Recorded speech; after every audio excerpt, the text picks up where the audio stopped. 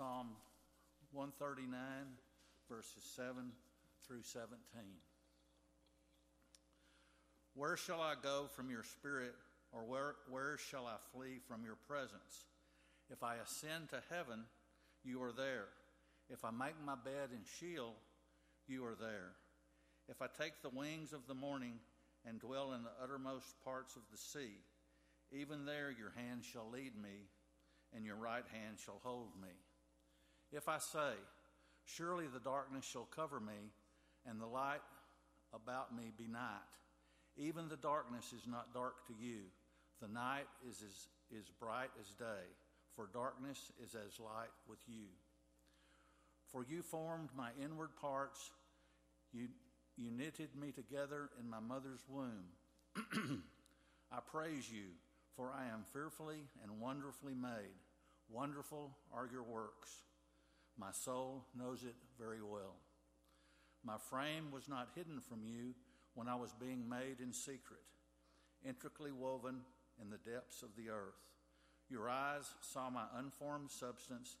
In your book were written, every one of them. The days that were formed for me, when as yet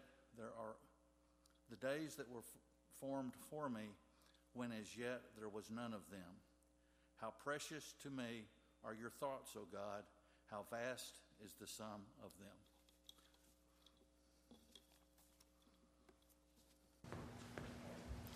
Good morning. I hope you haven't gotten tired of seeing me, because you're going to see a lot of me today. I just want to let you know, because people have asked, as I have transitioned from my time here at First Pres as an employee to my time on Young Life, people have asked, hey Orlando, how are you doing? And I want to let you know that I am doing wonderfully. Things are just going real. This is a great season in my life. It is honestly, in my 45 years of being, I feel like I'm in the best season I've ever been. I have a great job. I have an amazing wife. I have 2 great sons and an amazing daughter. And really, I can just stand here and say, God has been good to me. As a matter of fact, one of the biggest blessings that I have in these days is that it's just a testimony to his goodness. Coming up next week I will not be in town. I will actually be in Nevada, Missouri, because my daughter has spent 2 years at Cody College, and she is graduating with her associates. And so we're going and picking her up and moving her back home. She's decided to continue her education back here in Amarillo, Texas. So after 2 years, she will return home with her associate's degree to continue her education in town. And then, literally 2 days after she graduates, she turns 20. Like, how can a 25-year-old have a 20-year-old daughter? I'm not even sure how that works. These milestones in her life have had me reminiscing a lot lately. I remember the feeling of bringing home a baby that was totally dependent on her mother and I for everything. And let me tell you something. When you have the responsibility of keeping a real child alive for the very first time, your life changes. Like I had done the little egg thing, and I don't think I'd even done a great job. And now they give me a real baby, from egg to real baby. And I remember her being born. I remember being there. Apparently it didn't hurt me as much as it hurt her mom. I'm not sure. But I remember holding her for the first time. And I remember even giving her I remember all of those moments. I remember the first time that my wife asked me to bring my daughter to her. I walked up to that little bassinet and I was like I didn't know where all the hands went, and I couldn't. And the nurse looks at me and kind of puts her palm to her forehead, and then just walks over and is like, shoo. I'm like, wait a minute, can you put her down, do that again? Because I didn't catch that. I remember them coming in. That was already at a point where you stayed in the hospital 24 hours, and then they sent you home. And I remember the doctor coming in with a big smile on his face, Dr. Charles Aycock, and looking at me and my wife. He's like, I've got good news. We are ready to release you home. And my reaction was, I don't know if I'm ready to take her. I literally started crying. I had a breakdown. I don't know if I could take her home. I don't even know how to pick her up. And I had a breakdown. And the doctor looked at me and he said, I think we can arrange for you to stay 24 more hours. We brought her home, and those first several nights were difficult. What we did not know is, and we would find out even a few weeks later more, was that Dina wasn't producing enough milk to feed her quite yet. And she would later be diagnosed with failure to thrive. But those first nights, we didn't understand that. And so they were long nights because she was still hungry even after being fed. And she would cry and cry and cry. And after 3 nights of that, we couldn't handle it anymore. We picked up the phone and we called her mom, who was not scheduled to visit for another week or 10 days. We said, we just can't do this. Like, this is beyond us. This is bigger than we are. And Anna, very wonderfully and kindly, got to Baton Rouge, Louisiana within the next day or two. At that moment we made that phone call, all I knew was we needed help because we couldn't handle it on our own. And I think we all find ourselves in situations where we need help because we just can't do it on our own. When we need help because the problems and circumstances of life that surround us are just bigger than we are. And we find a great example of that in John chapter 5, which is our New Testament passage. We'll read verses 1 through 9. You can find it on 1132 in your Pew Bible. You could just take your finger in there, stick your finger in there, kind of hold that place, because we'll be jumping in and out of that passage. But there's that story about a paralyzed man who encounters Jesus. About a paralyzed man who encounters Jesus and realizes his circumstances are way bigger than he is. John chapter 5, starting at verse 1, says, After this there was a feast of the Jews, and Jesus went up into Jerusalem. Now there is in Jerusalem by the sheep gate a pool, in Aramaic called Bethesda, which has 5 roof colonnades. In these lay a multitude of individuals, blind, lame, and paralyzed. I want you to kind of picture what we're talking about in this verse. I want you to picture Jerusalem, because Jerusalem is this walled, is this fortified city. And to get into the city, you have to go through different gates. And there were different gates around the city that had different purposes. And the sheep gate's purpose was specifically a gate so that animals could be brought through. Animals were brought through there.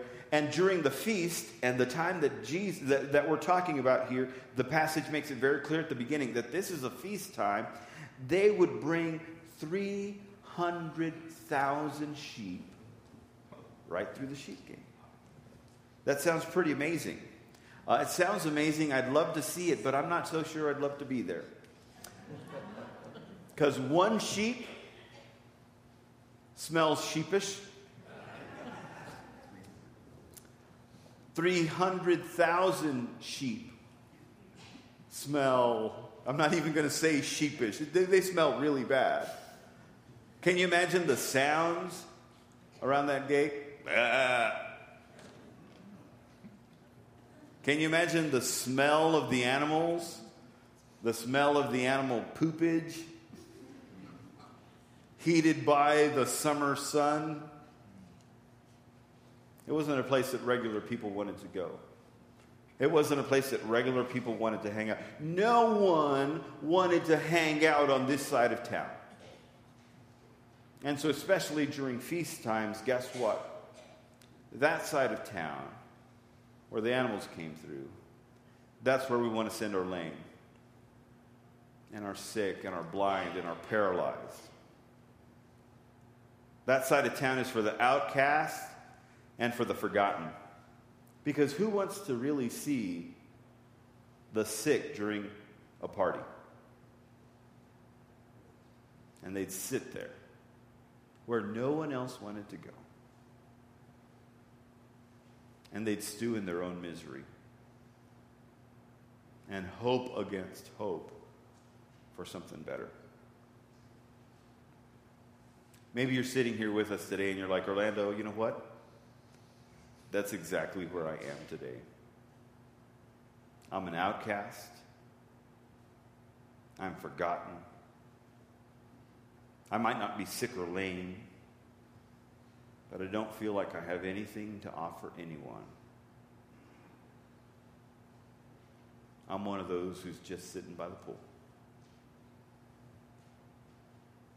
I want you to know that if you feel like that this morning, if you are overwhelmed by your circumstances, if you're overwhelmed by your problems, if you're overwhelmed by whatever, you are not alone.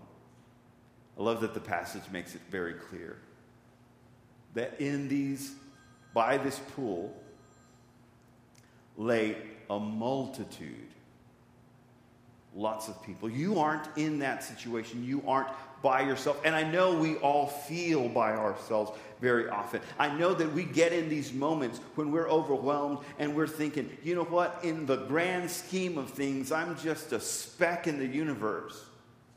As a matter of fact, you're not alone in that, because even King David himself felt that way. King David himself in Psalm 8, verses 3 and 4 says, "When I consider your heavens and the work of your fingers, the moon and the stars which you have ordained," he says, "I ask myself this question. What is man that you are mindful of him, and the Son of Man that you would visit him?" He says, when I see all these amazing, wonderful things, when I look at the stars and the vastness of the universe, when I realize that I'm just a small speck in the middle of everything, I start to feel lonely and all by myself. I think, God, why would you even want to come and consider me and come and visit me? Why would you even know where I am? You're not alone in that feeling. And I know sometimes as Christians, we think, oh, we can't talk about that. We can't say that I'm feeling that way. But there's no way that I could ever tell someone that in my sickness, in my situation, in my divorce, in my diagnosis, in my whatever, there's no way I could tell those around me how I'm really feeling. But the truth is you can. I know you feel like nobody cares. But you know what? I've sat there before too. I've been just sitting by the pool, feeling like nobody cares, feeling lost and alone. Maybe you're a teenager here. I know. You look at me and you think, oh, he was like a teenager not too long ago. I'm 45. I was a teenager a long time ago. But I remember being a teenager, sitting by that pool, lost and alone, feeling like I had nothing to offer, and that no one cared. Can I be really honest? I still feel like that sometimes.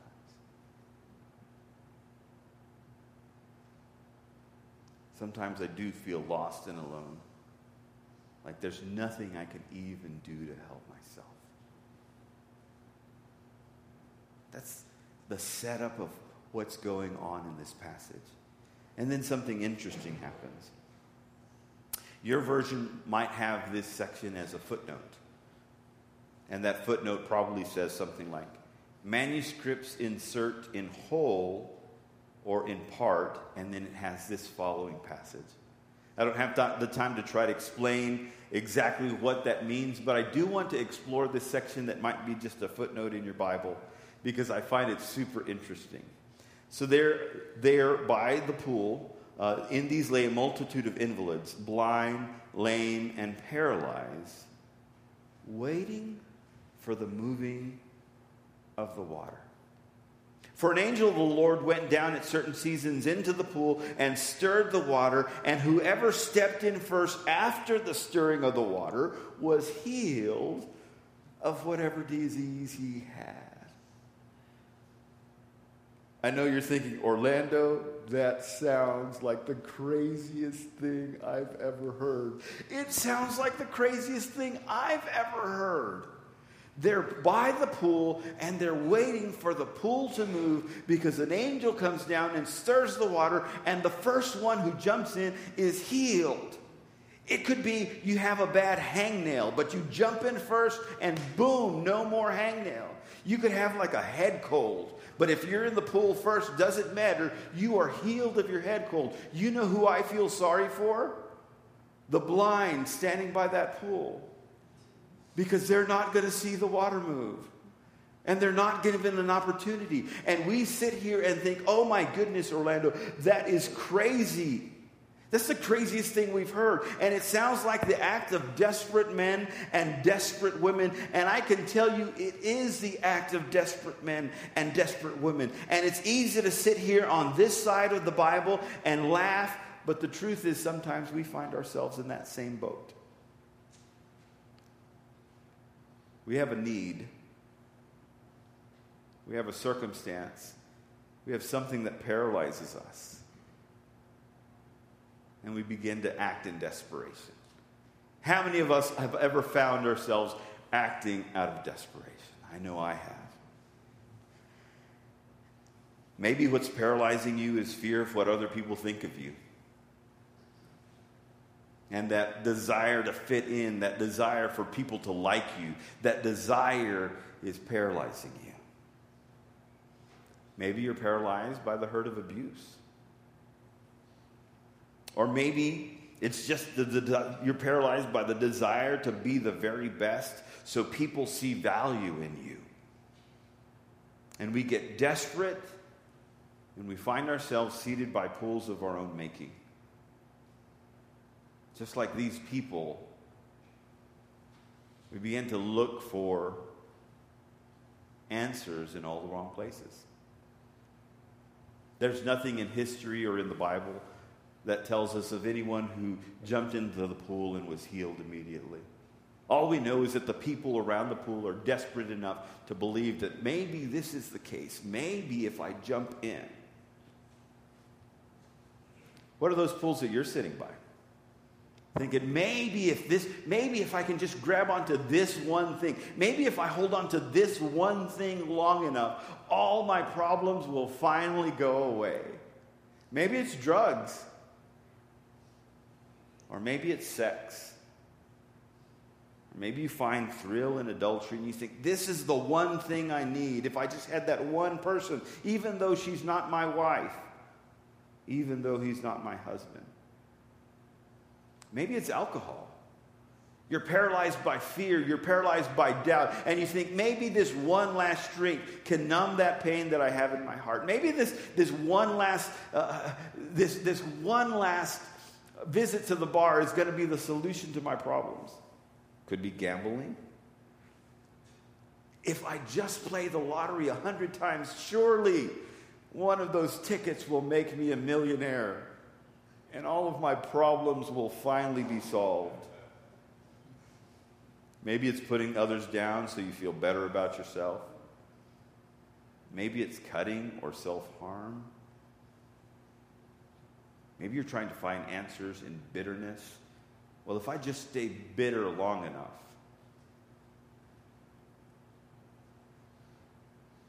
Maybe you're just sitting there going through the list of pools that you find yourself sitting beside. And you're beginning to realize that you're just sitting by a pool trying to fix something that you can't fix on your own. We look for answers in all the wrong places sometimes. You're probably like those in the story.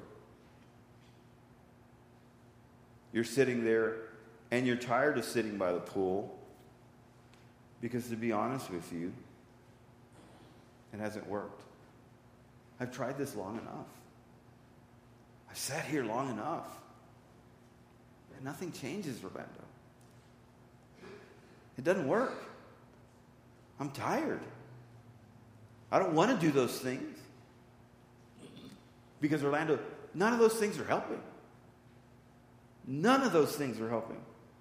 And I know they're the acts of a desperate person, but I don't have any other answer, Orlando. I just just think if I hold on to this a little tighter. You know what?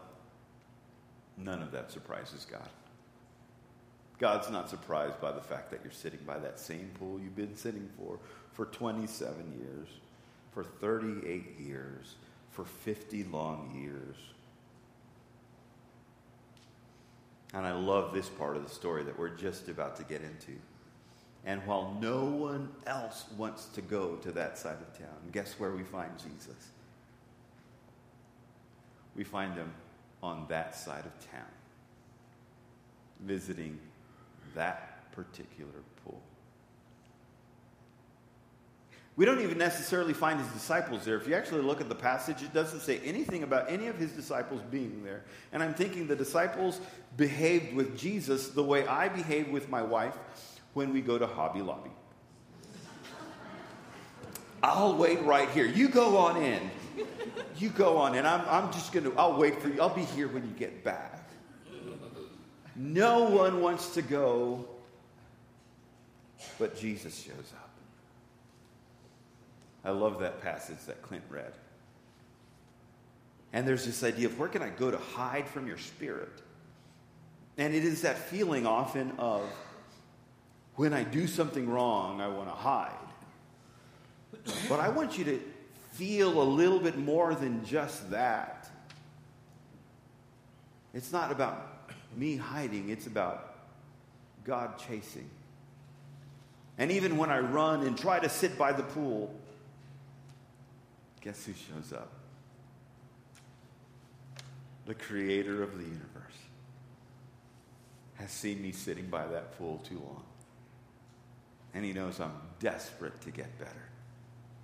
The passage continues. One man was there who had been an invalid for 38 years. When Jesus saw him laying there and knew that he had already been there a long time, he said to him, "Do you want to be healed?" The sick man answered him, "Sir, I have no one to put me into the pool when the water is stirred, and while I'm going, another one steps before me." Again, I can read minds. I know exactly what you're thinking. You are thinking, that's the dumbest question ever. Do you want to get healed? That's not even a smart question. That's like asking your children, do you want a spanking? Like, we know what the answer is. I don't even have to ask the question. I know the answer. Jesus obviously knows the answer. That Jesus isn't asking the question because he doesn't know whether this man wants a better life or not.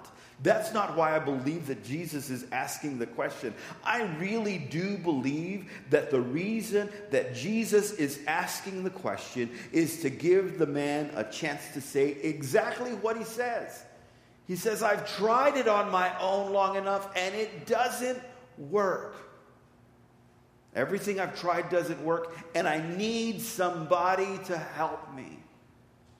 That's the insinuation when he says, I don't have anyone to throw me in the pool when it stirs.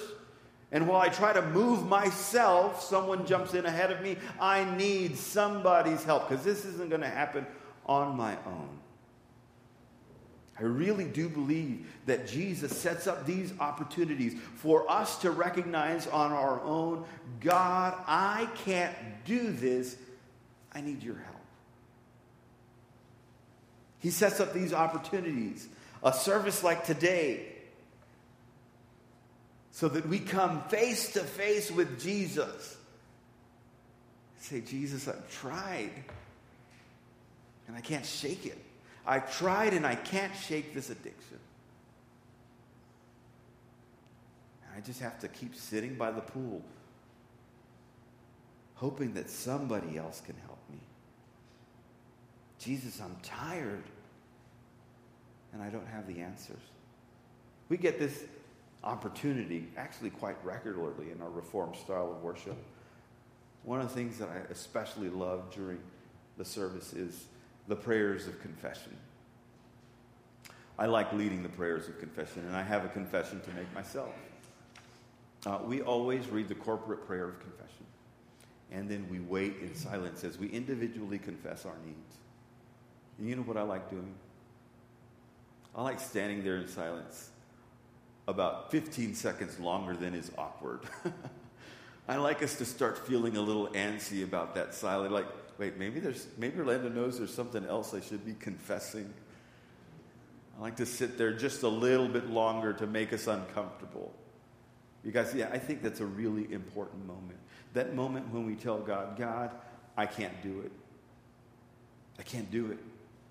You're the one who has the answers. You're the one, the only one who can meet my need.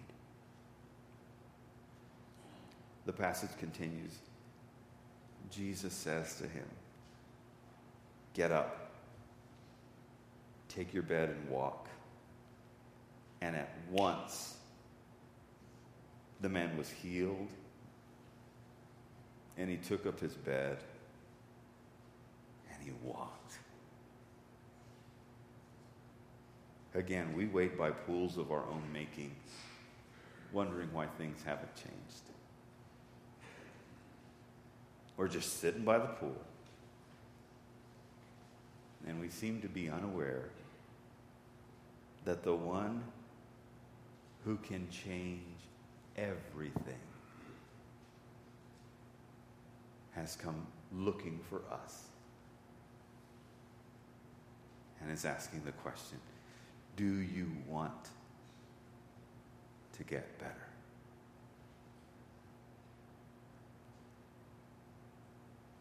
We're all stuck in this broken world. We're all stuck in this broken condition, this sinful condition. For all have sinned and fall short of the glory of God. And because you sinned, you can't fix me. And because I've sinned, I can't fix you. But there is one who never sinned, who offers us the opportunity to get better, and that is Jesus Christ. What are some of those pools that you're sitting next to? Are you tired of sitting next to them?